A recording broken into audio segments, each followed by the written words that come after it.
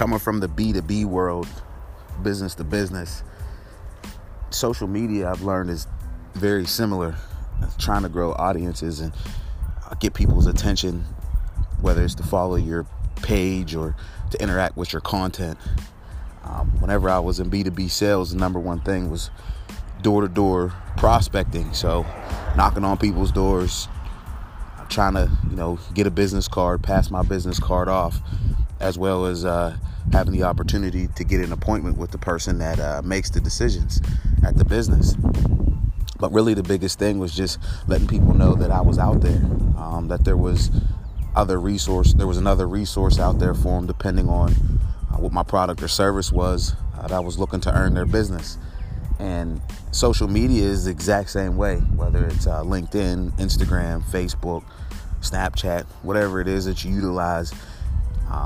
It's all about engaging with other people's accounts. And it seems obvious, but the one thing, and even myself, we're always about, people engaging with us, but instead of us taking the initiative and engage with other people. And that's no different than just in life. The initiator is the one that's basically playing offense, and that's how you tend to get results. And with social media, liking somebody's stuff is one thing, but then giving a genuine comment on their post is even better. And just doing that consistently, day in and day out. There's a lot of times you're just constantly scrolling and you're ingesting content and, your escapism through content.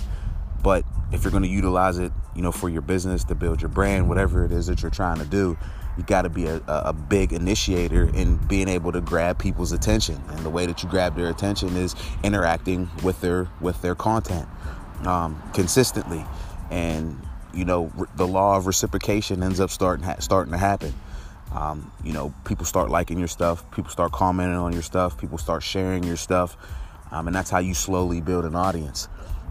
And another thing that I noticed is that, follower count isn't necessarily the metric to success on your social media sites. I know for the longest time I was always trying to grow my followers. But I realized that most of the business that goes down, it goes down in DMs.